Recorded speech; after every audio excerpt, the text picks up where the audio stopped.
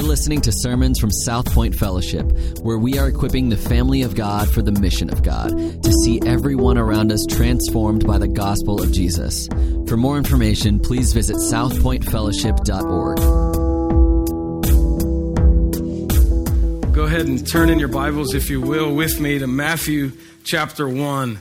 In just a moment, as we look at Matthew chapter 1, I just have to say, let's be honest. If you've ever found yourself reading through any of the genealogies in the Bible, you've probably at least been tempted, if not succumbed to it yourself, the temptation to skip over the genealogies. Anybody else?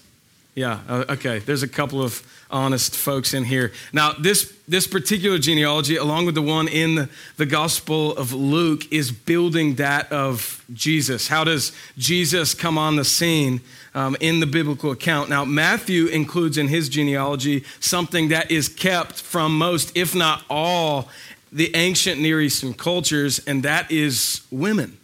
He includes women. Matthew records 5 women in the line of Jesus, and that's what we've been looking at as a church for the last couple of weeks. And while it's already out of the norm to mention women at all in these accounts, these aren't even the women that we would expect to have been mentioned.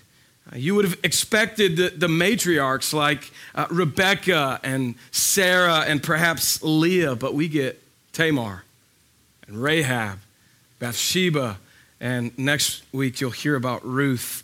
These are the kinds of stories, we've already encountered a couple, that you would hide if they were a part of your family, if that was a part of your lineage, that you would be like hiding from your family. Now, I don't want this information to get out. Some of it is incredibly shameful, hoping that no one would ever find these things about you and how you came to be and how you came to exist. And yet, these are the women that God inspired his word to be written about. He breathed these very words out so that we might know him and that we might understand his purposes for us in this world. These are the women in which he brought forth the Redeemer of the world. Now, if you're able, if you're with me here physically or you're joining with us online, would you just stand with me as we honor the reading of God's word this morning? We're going to be in Matthew chapter 1, and we're going to read verses 1 through 6. If you'll just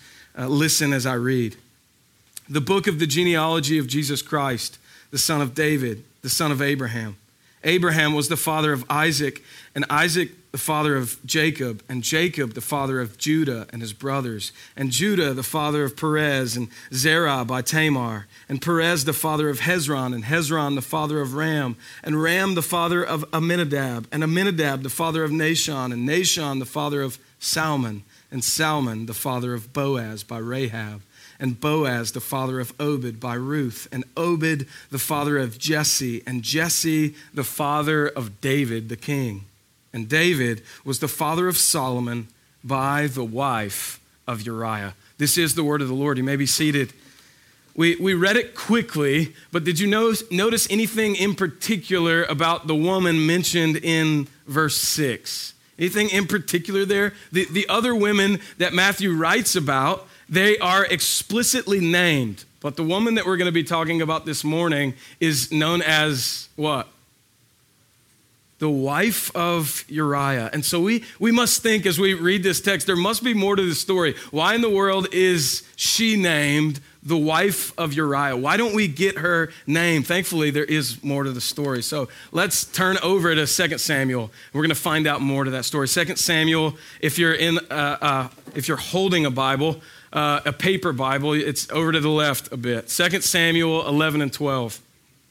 I'm going to walk us through these 2 chapters. Really, this is the story of Bathsheba and David. You'll hear a lot about David. After all, he's the king. He's the one that the story is focusing in on, and he is the one that we'll see in the account that is held accountable by God. And our time this morning will be divided into 3 scenes. The first is the pain.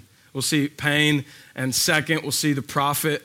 Many of you know who the prophet is that's going to come and speak to David, and then we'll see the promise of God. And I want us to see in the text this morning loud and clear that Jesus is coming to justify the unjust, that Jesus is coming to justify the unjust. First, we see the pain in chapter 11. Look there in the text with me, 2 Samuel chapter 11, verse 1. It says this, in the spring of the year, the time when kings go out to battle, David sent Joab and his servants with him and all Israel, and they ravaged the Ammonites and they besieged Rabbah, but David remained at Jerusalem. Now, here's David. Many of us in the room know about David. He's the shepherd boy who became king. He was the brave warrior who defeated Goliath. He's the one which God calls a man after his own heart. We know who David is. He's successful. He's powerful. He has favor with God. And here in verse 1, 2 Samuel chapter 11, verse 1, David is lazy.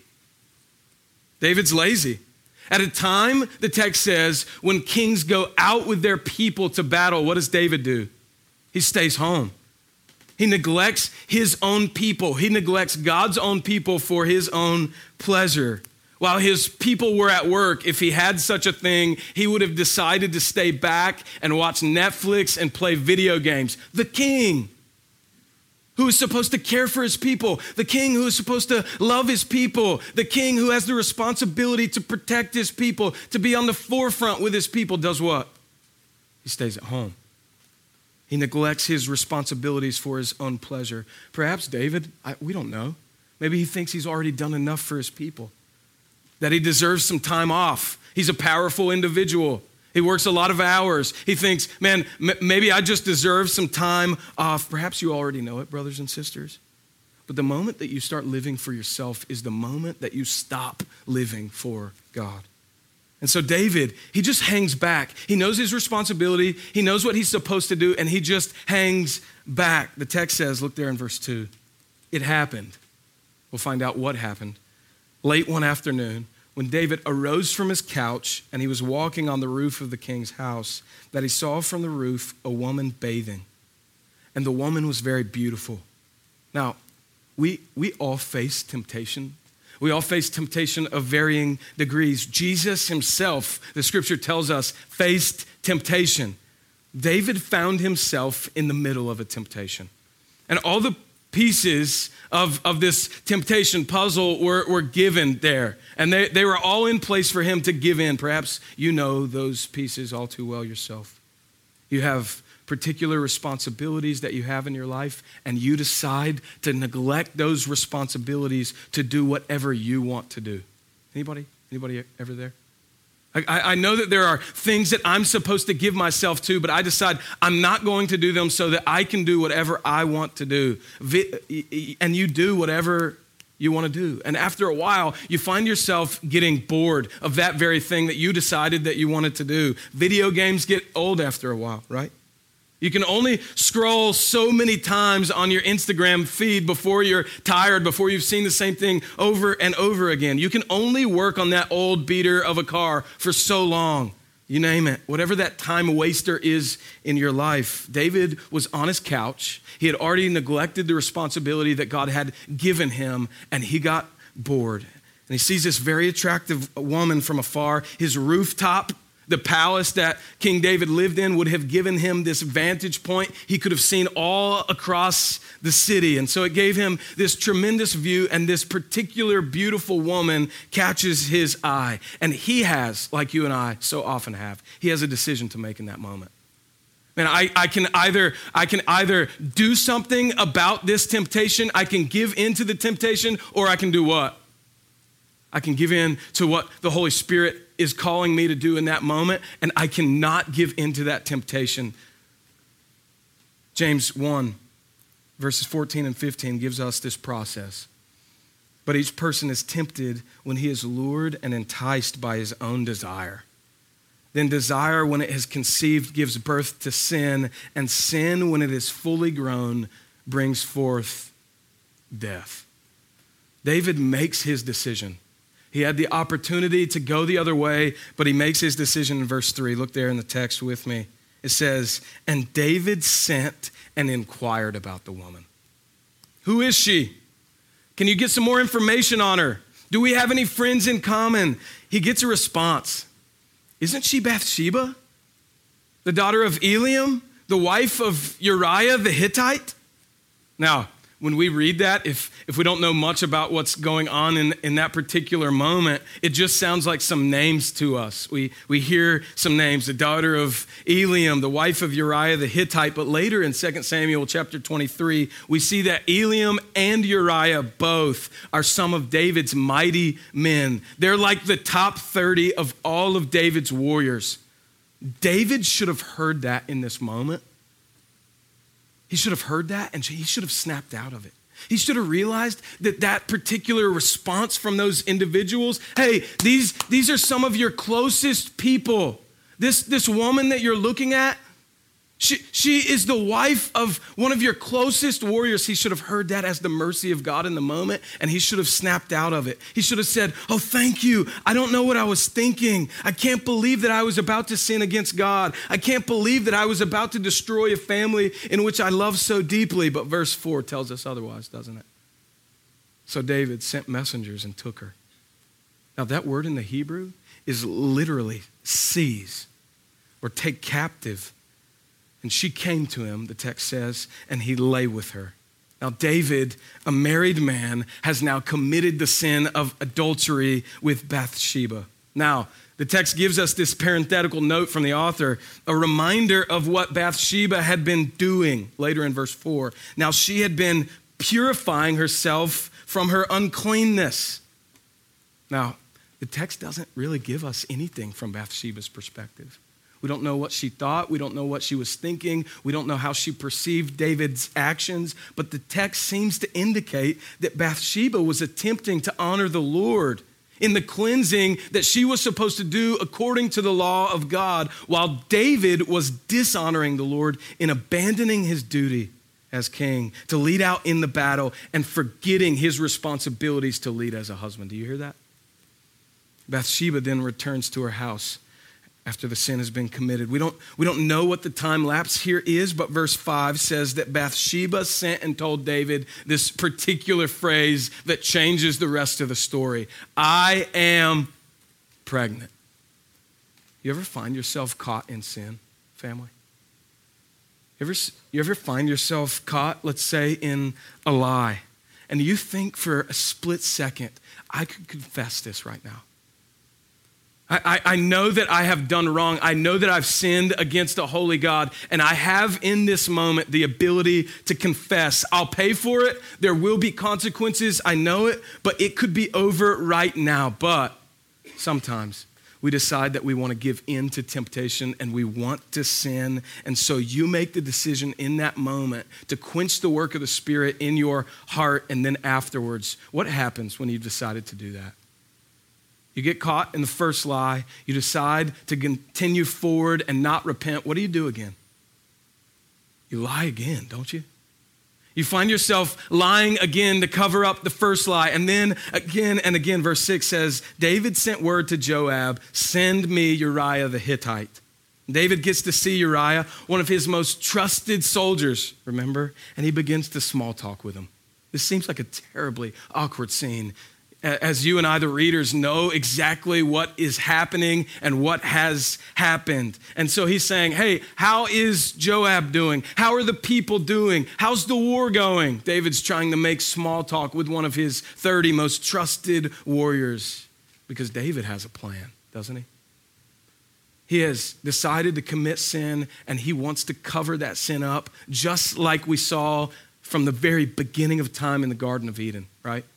As soon as Adam and Eve commit that first sin, they decide to start covering it up. They cover themselves up, knowing that they've sinned against God. David has a plan. Uriah, verse 8, go down to your house and wash your feet. Uriah goes, even being followed, the text says, by a present from the king. Now, verse 9. But Uriah slept at the door of the king's house with all the servants of his Lord, and he did not go down to his house. The next morning, David hears about this, and he asks Uriah about it. Uriah is such an honorable man. And we see this as so different than what David has been doing up until this point in the text. And really, if you think about where we are in the biblical account, we find ourselves smack dab in the middle of the story about Joseph.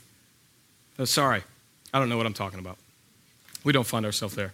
The next morning, David gets word of this, and Uriah asks about it. Uriah is such an honorable man. He says, look, my lord Joab and all of our men are just sleeping out in the open on the battlefield. How in the world could I go down to my house? How could I eat dinner with my wife? How could I have relations with my wife? How in the world could I do such a thing when my men are stuck away in a field at war? He says, King David, I won't dishonor you by doing such a thing. Again, another moment for mercy for David. He has an opportunity here yet again to stop and turn away from a sin. Uriah, you see, there is this thing that I've done. Uriah, you see, I've sinned against the Lord. I've sinned against your wife. I've sinned against you, and now your wife is pregnant. David decides that his way is better. He knows right. He knows the best way. He knows how he can get out of this. So you stay here today, verse 12, and tomorrow I'll send you back, David says to Uriah. So King David invites Uriah in.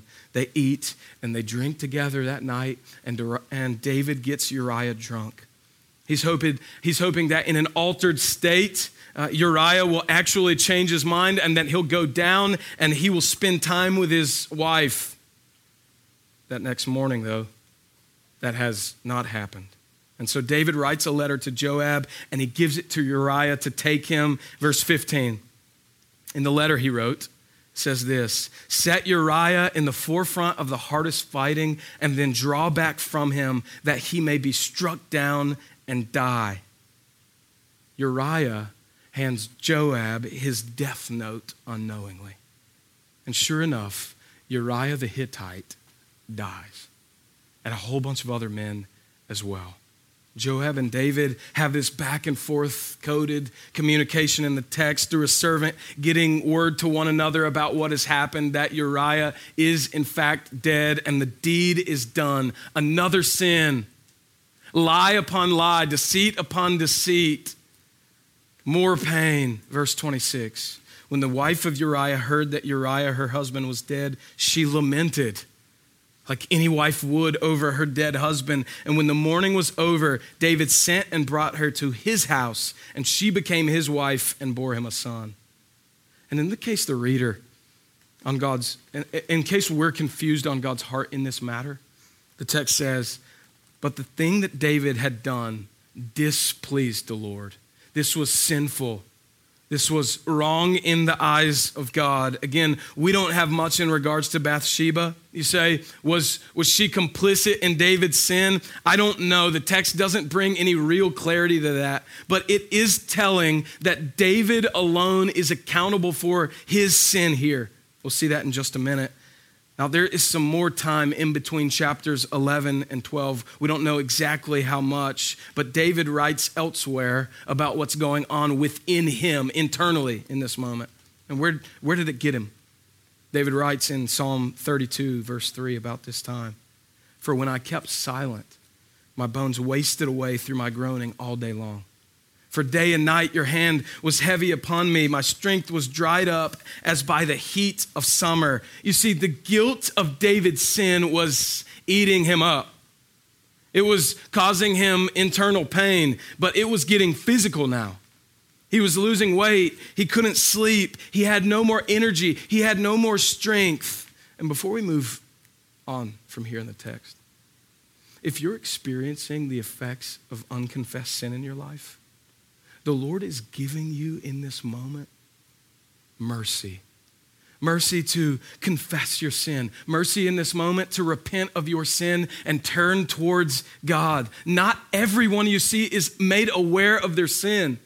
Not everyone realizes the weight of their sin and how it affects God and how it affects you. Some have hardened their hearts so much so that they will never turn from their sin to the point of no return. Some are callous towards sin and they won't turn to God. Maybe you're here or you're watching online today and you find yourself in the middle of sexual sin, any sin, but sexual sin like David, and the lies are getting too much to manage. Maybe that's you. The deception is exhausting. And it affects you. You know that. David experienced that physical pain.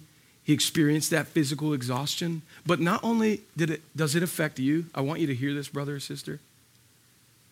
It doesn't just affect you when you find yourself in unconfessed, unrepentant sin. It affects your wife if you find yourself married. It affects your husband if you're married. It affects your friends. It affects the body of Christ that we have here in Locust Grove. And so if you find yourself in the middle of unrepentant sin, it is not just you that it is affecting. There are so many people that find themselves in the aftermath of your sin. And if you hear this today, if the Spirit of God is convicting of you of that, would you just repent? This is a moment of mercy for you.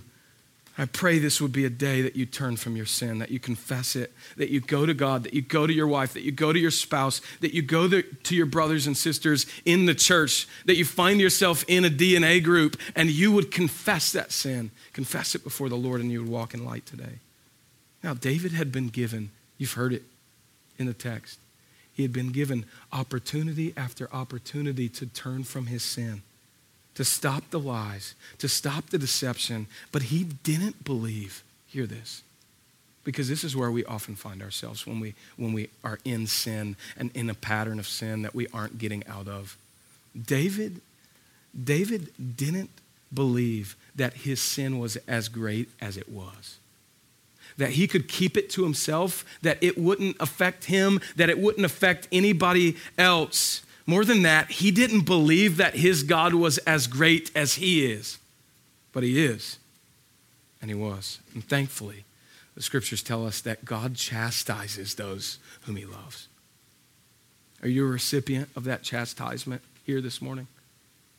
You know that God has loved you because he's chased you down in your sin, that there was this moment, that there are moments in your life that he finds you in your sin, that he reveals your sin to you. Praise God for that chastisement, that he goes and finds the one he loves and he sees that they would repent. And we'll see that in just a moment. And so we move from the pain in chapter 11 to the prophet in chapter 12. David has done wicked things. A woman, Bathsheba, has been invited into his very own sinful desires. Many men have been killed. We've already seen that in the text. David's crime was unjust. Thankfully, I wanted you to see this in the text this morning, that there is one who is coming to justify the unjust. Look at verse 1 with me of chapter 12. It says this, "And the Lord sent Nathan to David. He came to him and said to him, there were two men in a certain city, the one rich and the other poor. The rich man had very many flocks and herds, but the poor man had nothing but one little ewe lamb, which he had bought. And he brought it up, and it grew up with him and with his children. It used to eat of his morsel and drink from his cup and lie in his arms, and it was like a daughter to him.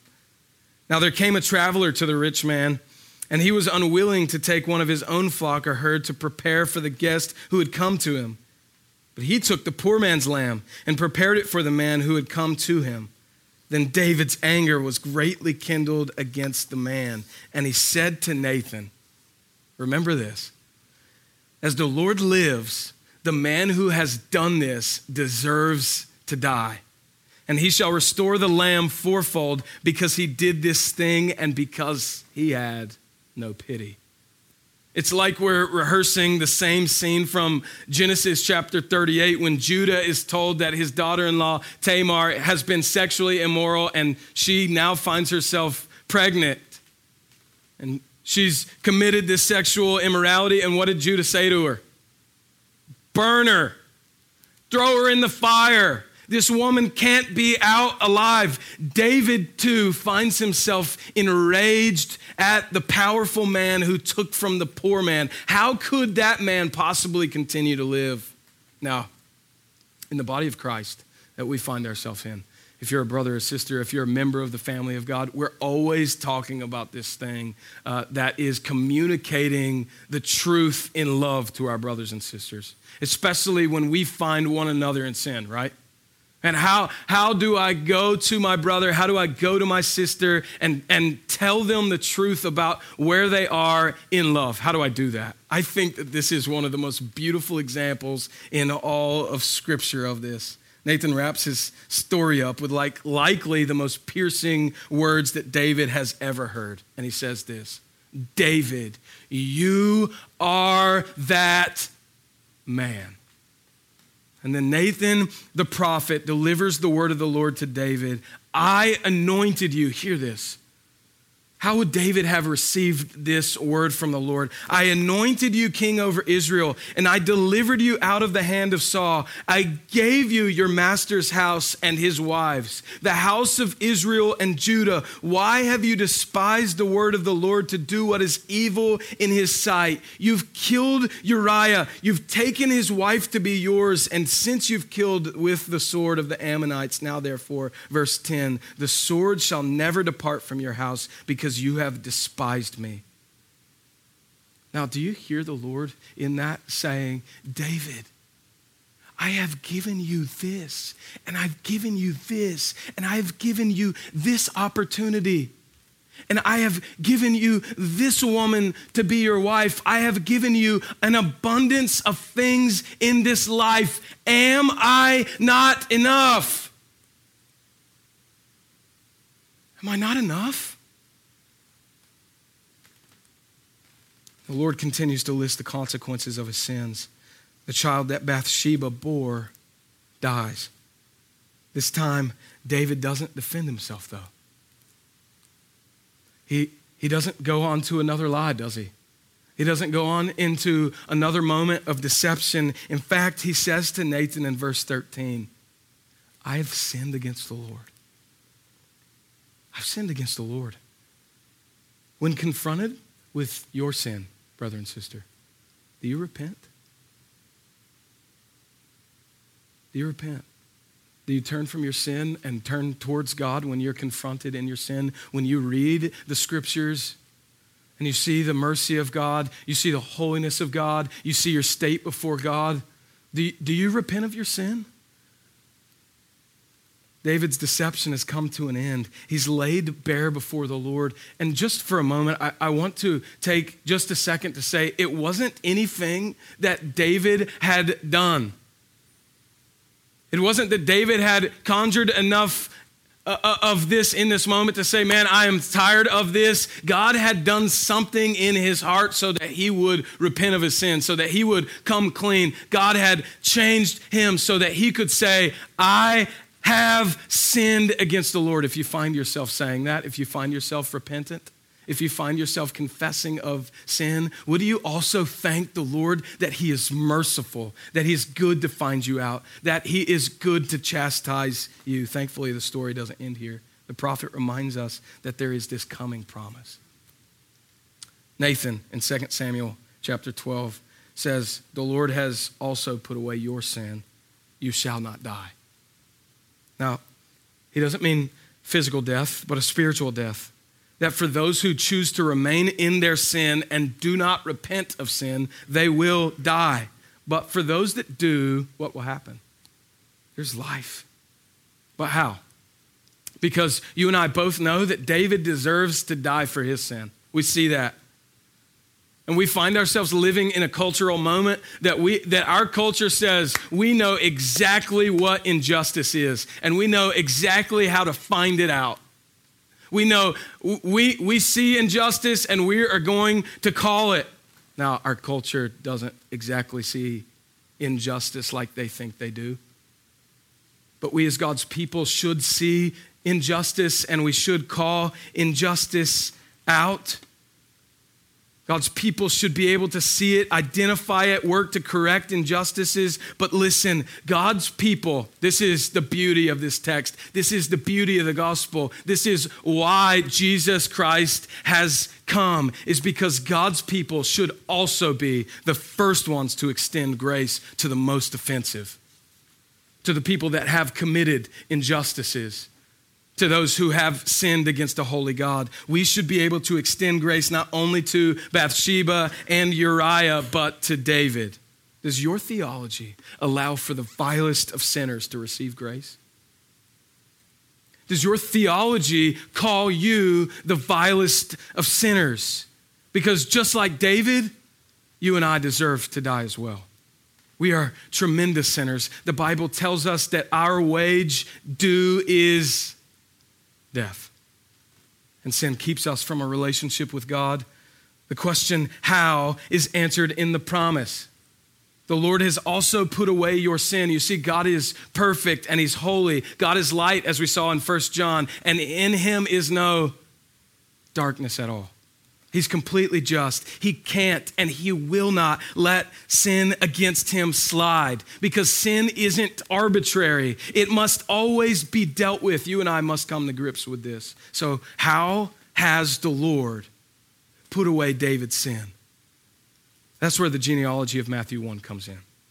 Bathsheba gives birth to another son named Solomon. Now God calls that son Jedediah, beloved of the Lord. And this son would make way for another. You see soon there would come a perfect son, one who would be just, one who would walk in righteousness, one who would be tempted in every way yet without sin, one who would fulfill the commands of God perfectly, one who would never lie, one who would never murder, one who would never commit sexual immorality, one who would be perfect, and he would be the one who would come to die on the cross, the just for the unjust. God could put away, I need you to hear this gospel message, God could put away David's sin because he took it off of David and he placed it where? He placed it on his son, Christ Jesus. And Jesus Christ took his sin, David's sin, anyone who would come by faith for the forgiveness of their sins. He took your sin on himself. He bore what you and I deserve to bear for all eternity. Listen, if Nathan told David that he was the man and that was the end of the story, David would still be condemned, right? David would still be in condemnation, knowing that, hey, you're the man, you sinned against God. There is nothing you can do about it. I just need you to know that you have done a terrible thing before all of these people and before a holy God. If Nathan had just said, you are the man, he would still be stuck in his sins. But he said more. He said that the Lord has not held his sin against him. David deserved for his sin to rest upon him. And that's why Bathsheba isn't listed in the genealogy in Matthew 1, so that all could plainly see there is injustice in the line of Jesus. You see, Bathsheba should have been the wife of Uriah throughout all their time here on earth.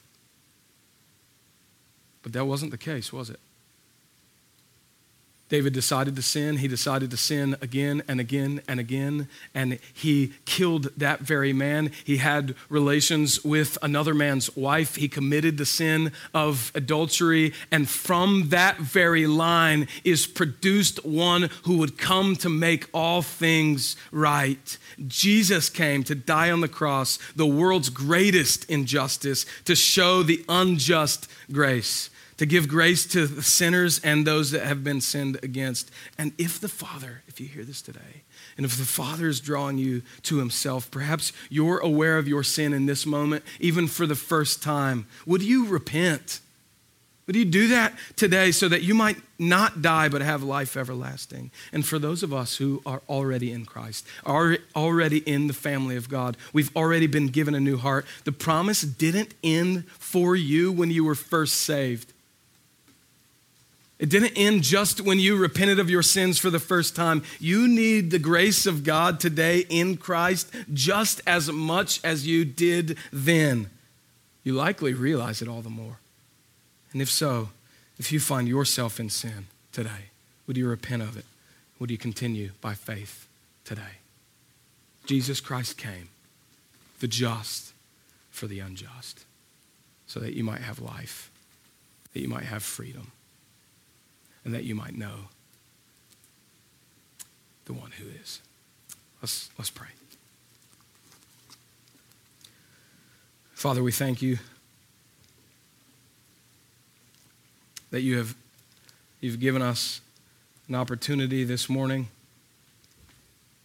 to look to your word. That your word has been preserved for us throughout all time so that we might even read of it today and hear about you and learn of you and your desire that sinful men and women could come in right relationship with you. And we see that you have done that through really messy situations, through sinful situations. God, I thank you that your Son, Christ Jesus, did come, the just for the unjust, that we might be reconciled and made right to you, a holy God. God, I pray for the individuals here this morning that find themselves in the middle of patterns of sin and they haven't been able to get out of it. I pray that in your mercy, you would send your Spirit, that they would repent of their sins and turn to you today by faith.